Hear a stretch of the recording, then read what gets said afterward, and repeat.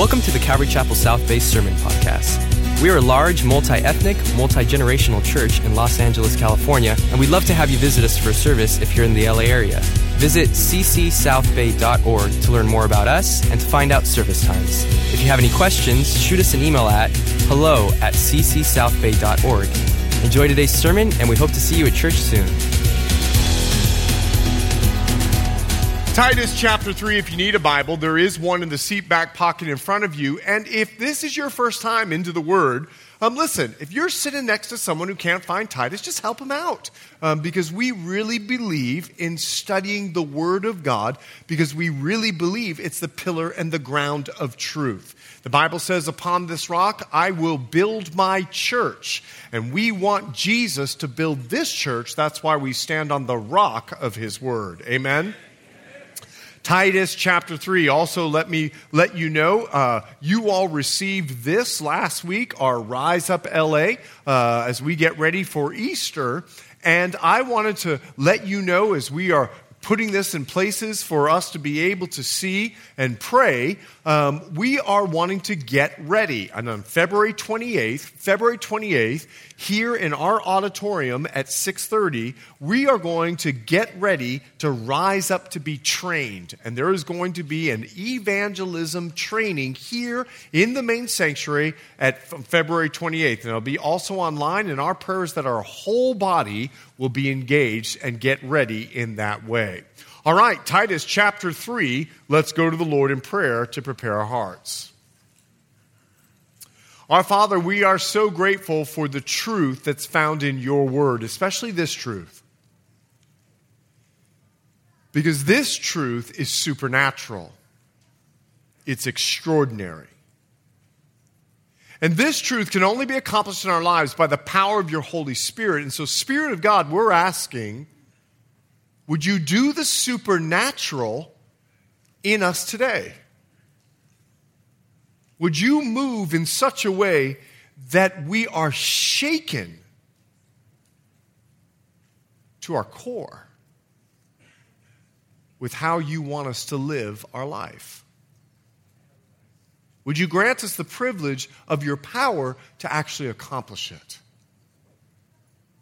It's in Jesus' name we pray. Amen. Titus chapter 3, verse 1. Remind them to be subject, speaking to Christians who are living in Crete.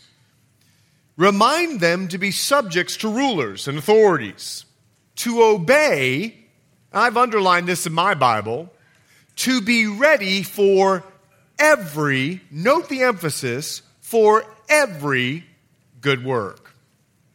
Paul finds it necessary to remind them of something that he's expressed to them before. And it's important to recognize that the Holy Spirit wants to remind the church, this very church, of the very same thing. You see, there's a reason that this is a reminder. Because the church, they're struggling to do what the Lord is asking them to do. Have you ever struggled with something that God's asked you to do? Don't raise your hand. Have you ever struggled with something that the Lord has asked you to do? And there's a reason for that. You see, He's asking them to operate in the supernatural, not the natural. He's asking them to operate in the extraordinary, not the ordinary. He's asking them to be subject to rulers and authorities. Now, you might think that's not such a big deal here in the United States of America, but I need you to remind you who is leading the world while Paul is writing this particular letter. His name is Nero. He's the Roman emperor. Nero, if you're not aware, is known as the architect of early Christian martyrdom for the Roman Empire. What he started while Paul was writing this letter to Titus, who was living in Crete, who was under the Roman Empire, what Nero started lasted for 300 years, whereby millions of Christians lost their lives because of their faith. You see, Rome wanted to stamp out this new enemy of the empire, Christianity. They wanted to get rid of all forms of Christians. And so, according to the historian Tacitus, it all began with Nero's desire to build a palace. But the land that he wanted the palace on, well, it had homes, it had structures on it. So he commanded his soldiers to go into the area and to burn down these particular homes. Unfortunately, the fire spread through all of Rome and hundreds of Romans died. Well, that didn't go so well with the Roman populace. So Nero needed a scapegoat. Nero needed true history. Nero needed someone to blame the fires on to deflect this potential uprising that was happening in Rome. And so, well, the Christians called themselves light of the world. They did it. They lit Rome on fire. And he blamed the Christians for lighting the fires in Rome. So he ordered the Christians to be publicly humiliated. In fact, he sewed them up, 1030 for just a moment. He sewed them up in animals' clothing, threw them into the gladiators' arena, and set wild dogs on them to eat them alive. But that wasn't enough. They called themselves the light of the world, and since they lit Rome on fire, he would pour tar on them and put them in small cages up on a pole. And he would run through his garden, and when the tar was poured on them, he would light them on fire and say, "You call yourself the light of the world, so burn for Jesus." The historian Tacitus would say, their death, Christians, their death was made into sport. In fact, the Apostle Paul and the Apostle Peter succumbed to the murderous campaign of Nero. That's why they and us need to be reminded by the Holy Spirit to obey this truth, to be ready for every good work. Everybody say every. To be ready for every good work. That word every is very important.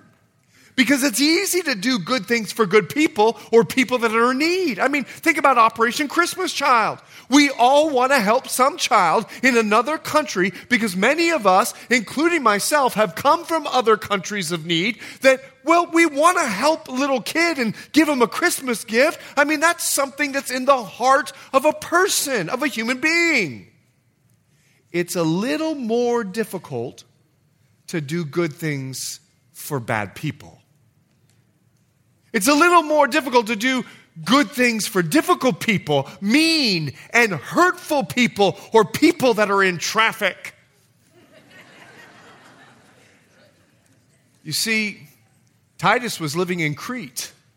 And can I remind you that the Cretans were known, they had a reputation of being liars, evil brutes, and lazy gluttons. Titus was living in L.A. And the nature of humanity is to repay evil for evil. So we need to be reminded to obey another nature that's supernatural. Because I want you to see what we're being asked to do to mean people. Take a look at Titus chapter 3, now verse 2. Titus 3, to speak evil. Look at the every good work. To speak evil of no one.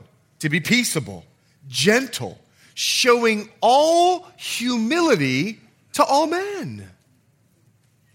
You see, in chapter 3, verse 2 is a list. It's a manner of conduct. And it's very opposite of the normal and natural response when someone's mean to us. This characters and this conduct, it's supernatural. It's not natural. These characters are extraordinary. They're not ordinary. Imagine if your neighbor is a 49ers fan. And you got to be gentle and peaceable. Instead of you as the Chiefs fan. Now, I'm not saying if I'm Chiefs or 49ers. But you, as the Chiefs fan, you've got your jersey on, they've got their jersey on, and you look at them and go, I hope you win. Peaceable and gentle? Oh, well, how would you handle this situation? True story. Fella moved into a neighborhood, him and his wife. They decided to make welcome baskets for all of their neighbors. They delivered all of the welcome baskets to various people, the various neighbors. And one neighbor brought the welcome basket back to their house, threw it in their yard, and called the cops on them for trespassing. Gentle? Peaceable? Humble to that? Oh, just imagine you're living in an apartment complex. And you are in the balcony below having your devotions. Someone who's in the balcony above, well, they're a little hungover from the night before, unable to make it to the bathroom. They decide just to go pleasantly over the balcony, and it lands on your Bible. Peaceable? Gentle? Humble? Imagine if you had this neighbor. Take a look at this picture. Just imagine every time you went into your backyard, they were filming you. Peaceable? Gentle? Someone who's spying on your backyard? Oh, imagine if the church next door bought a sign light to put on at night. Listen, this is a true story. This is the church sign. The house, the neighbors that are next to it are 25 yards away, and it lights up their house like daybright in the middle of the night. How would you go to that pastor? How would you talk to them? What would you say? Oh, I have my own story. My neighbor bought a 1965 convertible Corvette. So I thought to myself that I would bless him. I got my Comet and my scrub brush, and I went over to the house, and I scratched that Corvette completely clean. How would you have handled me? What would you have, peaceable? Would you have been gentle? Well, I want you to take a look, if you would, just for a moment. He says in Titus chapter 3, verse 2, here's the way we respond: to speak evil of no one. To speak evil of no one. The Greek word here is the word blaspheme. We don't purpose to hurt someone who's hurt us. The problem is, the easiest thing to do when someone's wronged us is to talk bad about them to other people. Let me tell you why. We love to recruit our team. Even in the church. Did you hear what Sister so-and-so did? Can we hold a prayer meeting? A gossip session. A prayer meeting. Did you hear what she did to me? We like to recruit our team. We want people to feel with us. We want to have and go to war with soldiers behind us, because when we are hurt, we want to hurt them. I'll never forget, pastor at Calvary Chapel, Fort Lauderdale. And this guy, he hurt my feelings. And I'm driving home, and the kids were young, and I'm downloading to my wife, and I'm trying to recruit her on my team. And I am saying everything you can imagine. I can't believe he did this. Well, I can't believe. Well, let me tell you what his problem is. Going on and on and on, not knowing my kids were listening. So my wife says, you really shouldn't talk like that. And she goes, maybe we should pray for him. And I ended with, well, we'll pray for him, all right. My 5-year-old son at the time walked right up to the guy the next Sunday. My dad's praying for you. He says you are evil beyond measure. He says, and he repeated everything I said. I didn't know to be proud of him or to punish him. It's amazing. I was trying to recruit them all, and I learned such a powerful lesson. Speak evil of no one. Even 49er fans. Then he says to be peaceable. There are two normal responses when we are threatened: fight or flight. And unfortunately with fight, sometimes we go in for the kill. Our spouse says something like, could you please take out the garbage? And our blood begins to boil. Or someone at work, they pull the last proverbial straw. But to be peaceable means we let go of the desire to see them suffer. To be peaceable. We relinquish our natural right for revenge and retaliation. Now, some of you are thinking of your enemy right now and your blood is already boiling. You're mad at me for telling you this, and you're mad at the person even more so. To be peaceable. Look at the next one. To be gentle. This is opposite from the word violent. I'll never forget, my boys were playing basketball. The two younger boys were playing with them. And my younger of my two older boys just went in and just gave it to my son, and he went rolling, falling on the ground. It was basketball. They were playing. He was playing a little rough, but he's playing. But when my older son fell on the pavement, he got up, just went out, biceps were, he looked like this, and he put his fist like this, and it was coming. My younger of the two sons, the other two sons, they sat down on the pavement and looked at each other and said, we got to watch this. It's going to be a good one. To be gentle when you're hurt. You see, it goes against our grain. Choosing gentleness goes against even the biological process that's happening when the hormones are released that says, you better be angry. Prepare for war. Be gentle. Then he says, showing all humility. You see, this is getting rid of the prideful thought that we would never do such a thing that has been done to us. We would never do it. Because Paul reminds us of something else to humble us. Take a look at Titus chapter 3, verse 3. You're not going to like it. For we ourselves were once foolish. Stop there for just a minute. We were once foolish. For we ourselves were once disobedient, deceived, serving various lusts and pleasures, living in malice and envy, hateful and hating one another. We used to be the same way before we came to Christ.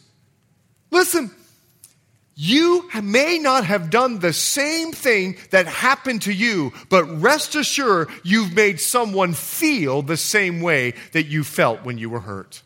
That's pretty humbling. And it's pretty humbling if you're absolutely honest with yourself. But there's something else to see here. This is the way that heaven looks at the world. And I want you to see this for a reason. Heaven looks at the world as foolish. People that don't want to be with Christ, he looks at them as foolish. Heaven looks at the world as disobedient and deceived. Heaven looks at the world as enslaved or serving lusts and pleasures. So that drunk that you see on the street, you might look at them as an alcoholic. Heaven looks at them as enslaved to alcohol. They can't help it. Enslaved. Living in malice. In other words, they just live in wickedness and they live in envy. In other words, if someone's got something that they want, they hate them because they're hateful and they're hating of one another. No wonder when heaven looked at us, the world, Jesus said, send me. He knew we were in need of salvation. But this is not the only time in Scripture that heaven describes their perspective on the world. It's Ephesians chapter 4. Would you take a look for just a moment? And it's important that you see this. It's Ephesians chapter 4. This I say, therefore, and testify in the Lord. In other words, this is God's perspective. He says this, that you should no longer walk as the rest of the Gentiles walk. Don't look like the world. He says this, in the futility of their minds. What they think about is worthless and useless.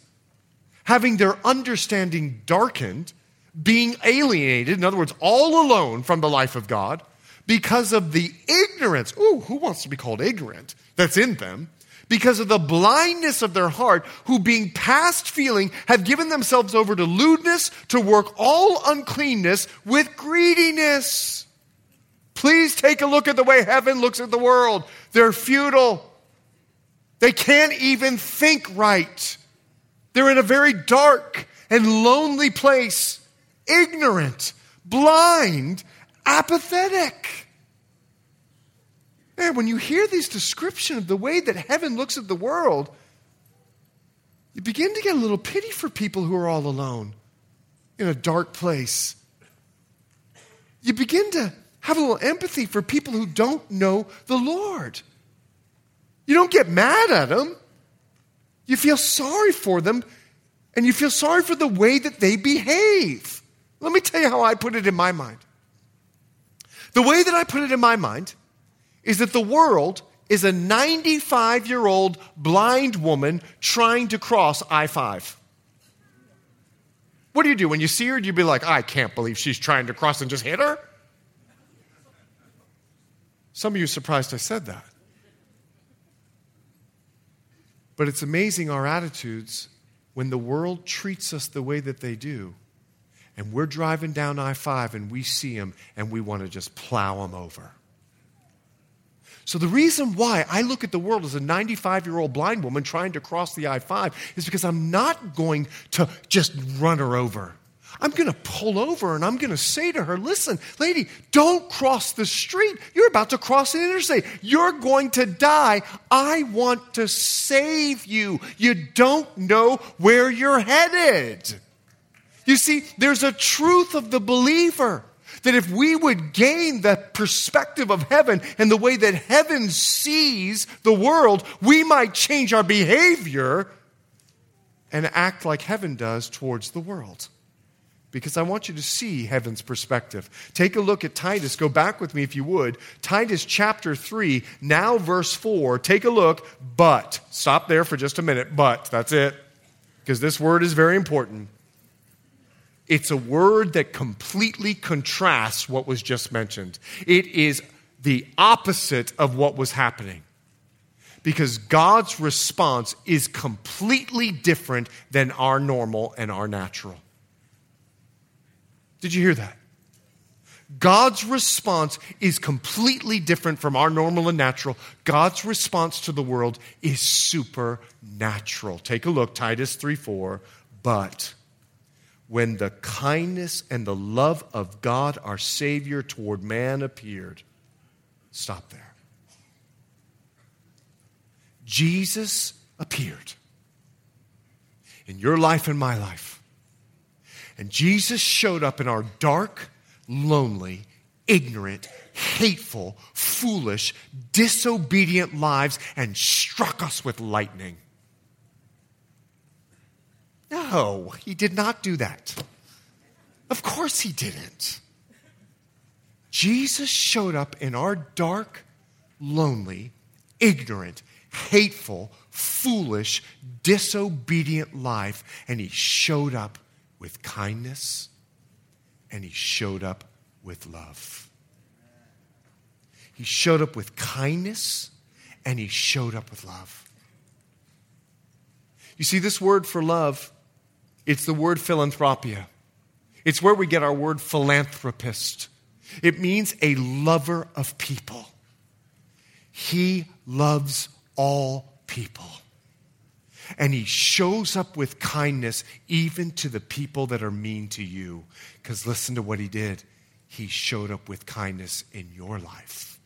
He showed up with kindness in my life. He didn't show up with a lightning rod to get our attention. He showed up with his kindness and he showed up with his love. Think of the people that Jesus showed up for.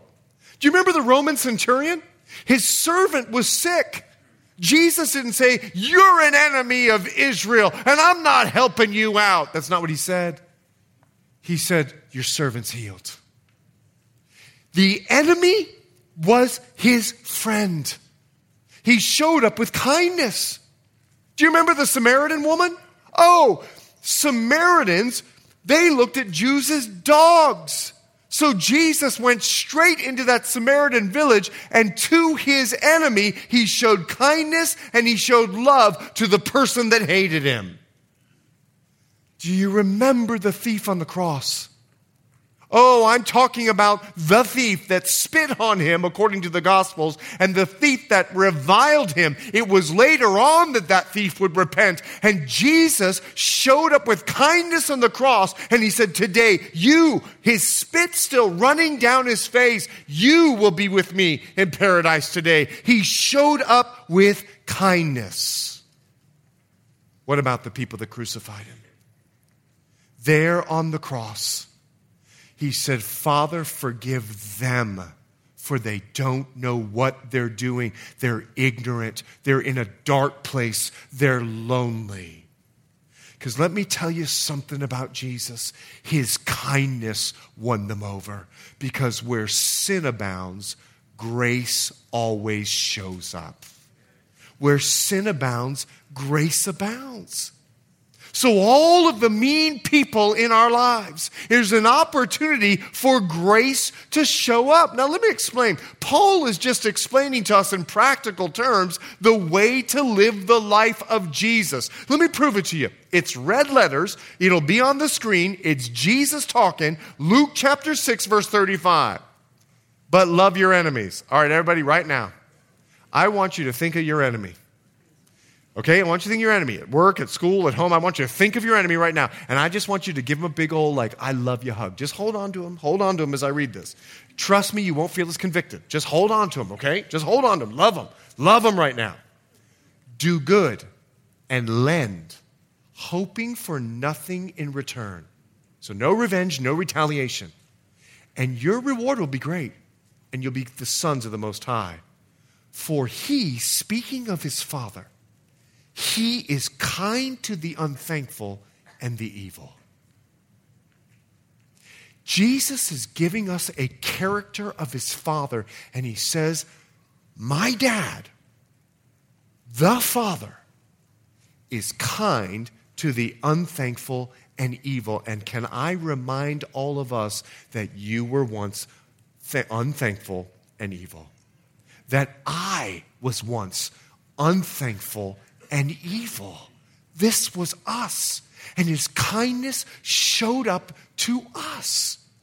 And so in Titus chapter 3, would you take a look at verse 5? Not by works of righteousness which we have done, but according to his mercy, he saved us through the washing of regeneration and renewing of the Holy Spirit. Stop there if you would. Paul reminds us again, he didn't save us because we cleaned up. Not by works of righteousness. The Lord didn't wait for us to clean up. He showed up with kindness when we needed it most. Listen, we didn't have to do right to get saved. He did right for us. He died on the cross. He rose from the grave. And all we have to do is accept his kindness in our life, and we can be saved. It was his act of kindness that saved us. And the Bible says he saved us through the washing of regeneration and renewing of the Holy Spirit. So let me tell you what he's saying. Something supernatural happened when we accepted Christ. We were born again. When we accepted Christ, we were born again. Do you remember Nick at Night? Do you remember Nick at Night? I'm talking about John chapter 3, when Nicodemus came at night. Nick at Night. Okay? Some of you are like, oh yeah, I watched that. No. John chapter 3, Nicodemus comes at night. He doesn't understand this born again thing, so Jesus breaks it down for him. Jesus answered, Nick, most assuredly I say to you, unless one is born of water, in other words, you're born from your mother, unless one is born naturally, and the Spirit, there's the supernatural, he can't enter the kingdom of God. That which is born of the flesh is flesh. When you're born of your mom, you're born of flesh. But that which is born of the Spirit is spirit. Now here's the beautiful thing that happens when you're born. you begin to grow and you begin to look a little bit like your mom and a little bit like your dad, or a lot like your dad or a lot like your mom, because you've got their DNA. You've got their genetics. And Jesus is saying, when you're born again, God puts his genetics in you and you start to look like him. You're born again. So when the Spirit comes in us, we're new. We're born again. We've got a fresh start. And let me tell you what happens in that fresh start. It's 2 Corinthians chapter 5. 2 Corinthians chapter 5, the Bible says, therefore, if anyone is in Christ, he's a, say it with me, new creation. All things have passed away. Bitterness, anger, meanness. Behold, all things have become new. I'm now kind. I can't believe it. I'm kind, just like Jesus is. We're a new creation. Not only that, Ezekiel chapter 36. Take a look if you would. I will give you a new heart and put a new spirit within you. You got a new spirit. A new spirit. Like you're just doing things differently with a different spirit. Let me give you an example. Do you remember when James and John went through the Samaritan village? And the Samaritan said, no Jews can sleep in our hotels. And they put a sign out. So Jesus and the 12 disciples didn't have anywhere to sleep. But I need to remind you, the Samaritan village is right under Mount Carmel. Now, we all know what happened at Mount Carmel. Elijah called down fire from heaven. So James and John, they're really mad at the Samaritans because the Samaritans are being mean to them, slapping them in the face. Well, James and John, they look up at Mount Carmel and they remember, well, Elijah brought down fire from heaven and boom, they got a great idea. They go over to Jesus and they say to Jesus, we got a great idea, Jesus. Let's bring fire down from heaven and burn up all the Samaritans, those mean people. You know what Jesus goes? Oy vey. You don't know what spirit you're of. If you're mean to mean people, oy vey. You don't know what spirit you're of. If you're unkind to unkind people, you don't know what spirit you're of. Because you've been given a new nature. It's Ephesians chapter 4, verse 24. Put on your new nature created to be like God. Do you know why we've got to put it on? Because we quickly take it off when we've been hurt. We quickly take it off on heavy traffic days. And this scripture is to remind us, put on the new nature. You've been given a new nature so that when someone slaps us, we don't just slap them right back. We've got a new nature. And you know what I love about the human being? Jesus goes, listen, if someone slaps one cheek, turn the other cheek, right? You know what we come up with? The third strike rule. Third strike rule is he's never said anything about the third strike. Hit me one more time and then it's coming. We love vengeance. We love retaliation. We love to make people suffer, but we've been given a new nature. We may not always succeed, but when we turn the other cheek, we're choosing to take on our new nature. And we also have been given, since we've been born again, we've been given the mind of Christ. Take a look at 1 Corinthians chapter 2, verse 16. The Bible says, we have the mind of Christ. We're starting to think like Jesus. And Jesus thinks to be kind to unthankful and evil people. And we're starting to think like him. And guess what? You can practice it all day tomorrow because we live in LA. All day tomorrow, you can choose to be kind to mean people. All day tomorrow, you get to practice during traffic. Oh, do you want to cut me off? How about someone else? Come on in. Some of you are going, are you serious? So serious that in Titus chapter 3, would you take a look at verse 6? We've been regenerated, renewed of the Holy Spirit. Speaking of the Spirit, verse 6, whom he poured out on us abundantly through Jesus Christ our Savior, that having been justified by his grace, we should become heirs according to the hope of eternal life. Now, some of us are very thankful that we get to have eternal life. Like, whew, yes. Thank you, Jesus. You saved me. You showed up when I was unthankful and when I was evil. You showed up when I was ignorant and lonely in a dark place. Thank you, Jesus, that you were kind to me, but I'm not being kind to anybody else.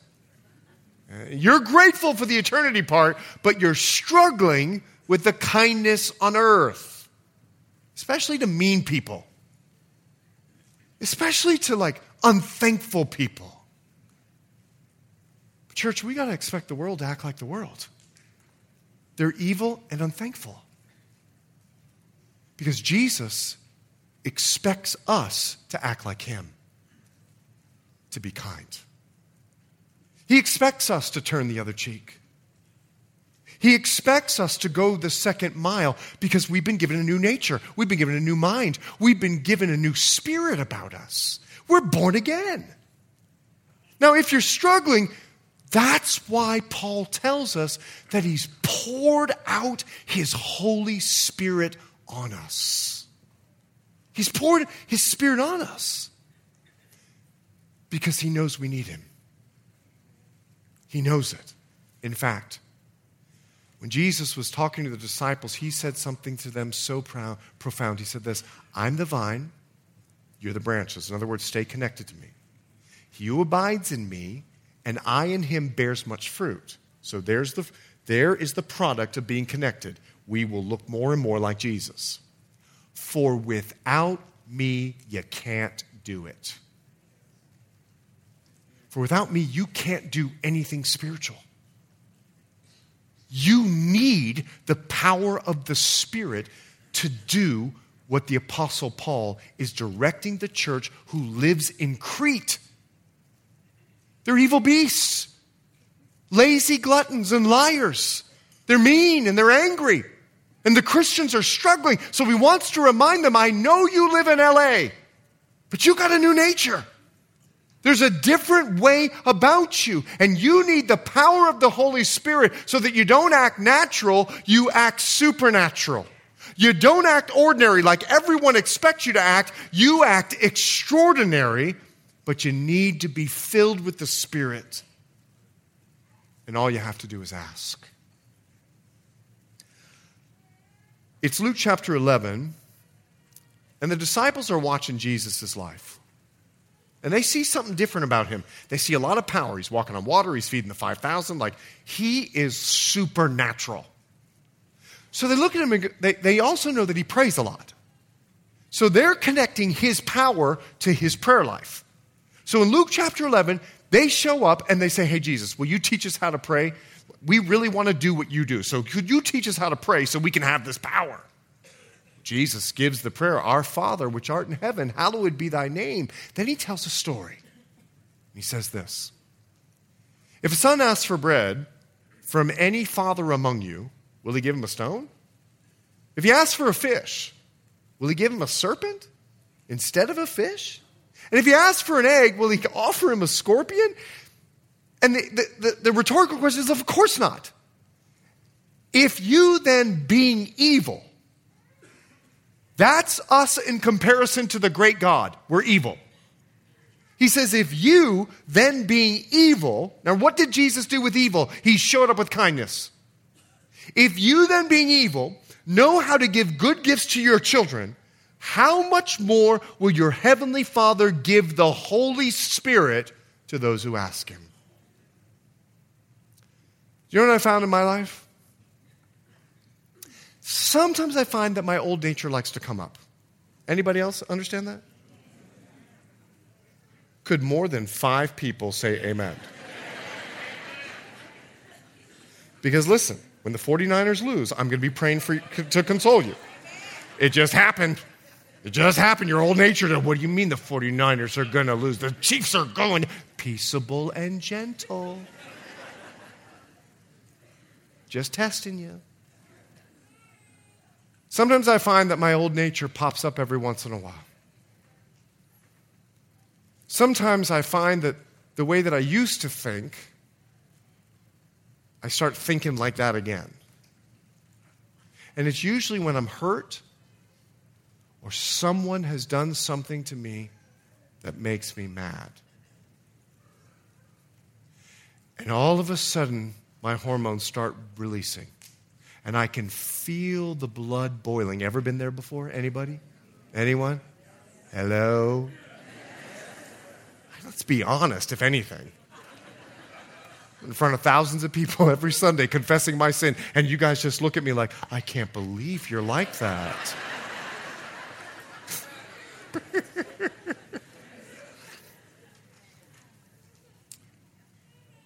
And I have found now to redeem that moment. And I've used that moment to be a light, an indicator light on the dashboard of my life that starts bleeping red. Whenever I feel that feeling, that light goes off and reminds me, ask for the Spirit now.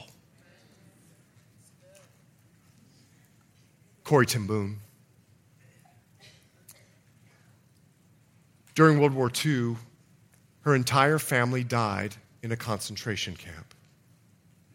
She was not Jewish.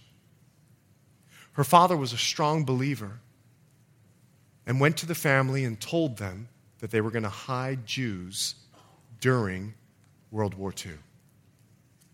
They got caught. Corrie, along with her whole family, went to concentration camps, and Corrie was the only one that lived.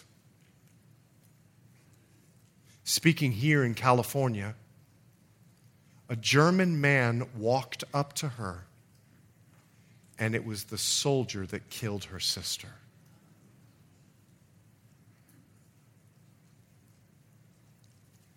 Rage began to boil inside of her. Anger and frustration. She confessed, I wanted to kill him. And in that moment, the indicator light went off on her dashboard. And she said, Jesus, I can't love him, but I know you can through me. And I can't forgive him, but I know you can forgive him through me. So Spirit of God, flow through me now.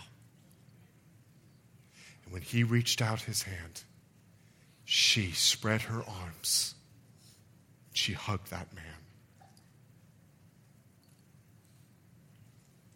I know what the Spirit of God is asking us to do in LA will require the Spirit of God. And so I'm going to read to you Titus chapter 3:8 from the New Living Translation. This is a trustworthy saying. Being kind to mean people is a good statement because it's what Jesus did for us. And I want you to insist on these teachings. You don't have an excuse. So that all who trust in God will devote themselves to doing good, even to mean people. These teachings are good and beneficial for everyone. So here's what the Spirit of God is asking us. Insist on displaying this conduct in your life toward the world by devoting yourself to practicing it with everyone, even 49ers fans. Amen? Father, I come before you in Jesus' name. And right now I'm praying for our body. Because I believe that there are Christians that need the power of your Holy Spirit. They are faced with an enemy, and that enemy's got a name. And that enemy is mean, and that enemy is hateful. And to be kind to them is going to take the power of your Spirit. Could be at work or at school or even in their own home. So I'm coming before you, Jesus, and I'm asking, would you speak to the believer right now and minister to them. But I'm also praying for the person that doesn't know you. Would your kindness just show up in this auditorium and let them know you're alive? In Jesus' name. Hey, Christian, I'm talking to you for just a minute. You believe in Jesus. Yes. But you got an enemy. Could be your neighbor. I don't know who it is, but they got a name. And unkindness has been your theme. Giving them the stiff arm. When Jesus was proactive and reveals of his Father that his Father is kind toward evil and unthankful people. Listen, kind to people that don't give credit to God for giving them breath each and every day. He says, I'm coming to save them. And you're a believer. And you need the power of the Holy Spirit. I'm going to ask you to get up out of your seat in just a minute and make a statement of faith. As a believer, I need the Spirit of God. And I'm asking him right now. My indicator light is going off. But I want to speak to the unbeliever as well. Because I'm going to ask you to come forward as well. Because Jesus called all of his disciples publicly. And the reason he did that was so that they could stand boldly in front of believers. So when they went out into their world, they could stand boldly in front of unbelievers. And I want to speak to the unbeliever right now. And first I want to apologize. Because you may have come in contact with an unkind Christian in your history. And I'm sorry. I don't want to use the excuse and say that Christians, we're not perfect, but we go to God for forgiveness, but I guarantee that Christian was convicted and he went to God for forgiveness. I just want to apologize for him because they probably never found you again to tell you sorry. But why would you let a human being keep you from eternal life? Because God wants to show up now with his kindness in your life. And he knows you're evil. Well, I'm not evil. Okay, just think of your history for just a minute. Have you been perfect? Anything other than perfect, according to God, is evil.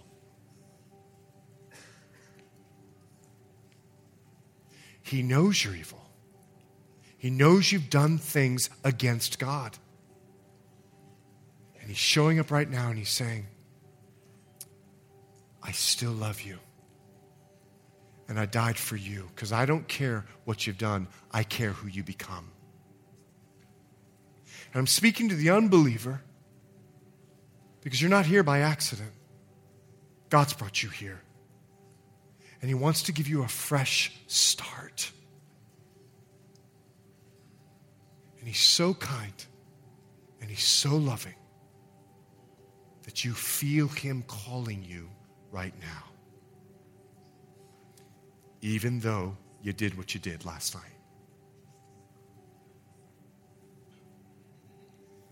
So as Ganna begins to sing the song, Christian, if you need the power of the Holy Spirit to love that enemy, you be the first to set an example and get up here and show. Because here's what's going to happen. Just like the first service, God's going to give you supernatural power. But if you don't know Jesus Christ as your Savior, don't walk out of here not knowing him. You come up, and what's going to happen is this whole auditorium is going to start applauding because they used to be like you. And Jesus showed up with his kindness and won them over. And now they have been changed. Thanks for listening, and we hope you were encouraged by today's message. If you have any questions or just want to check us out, make sure to visit us at ccsouthbay.org. God bless you guys, and we'll see you next week.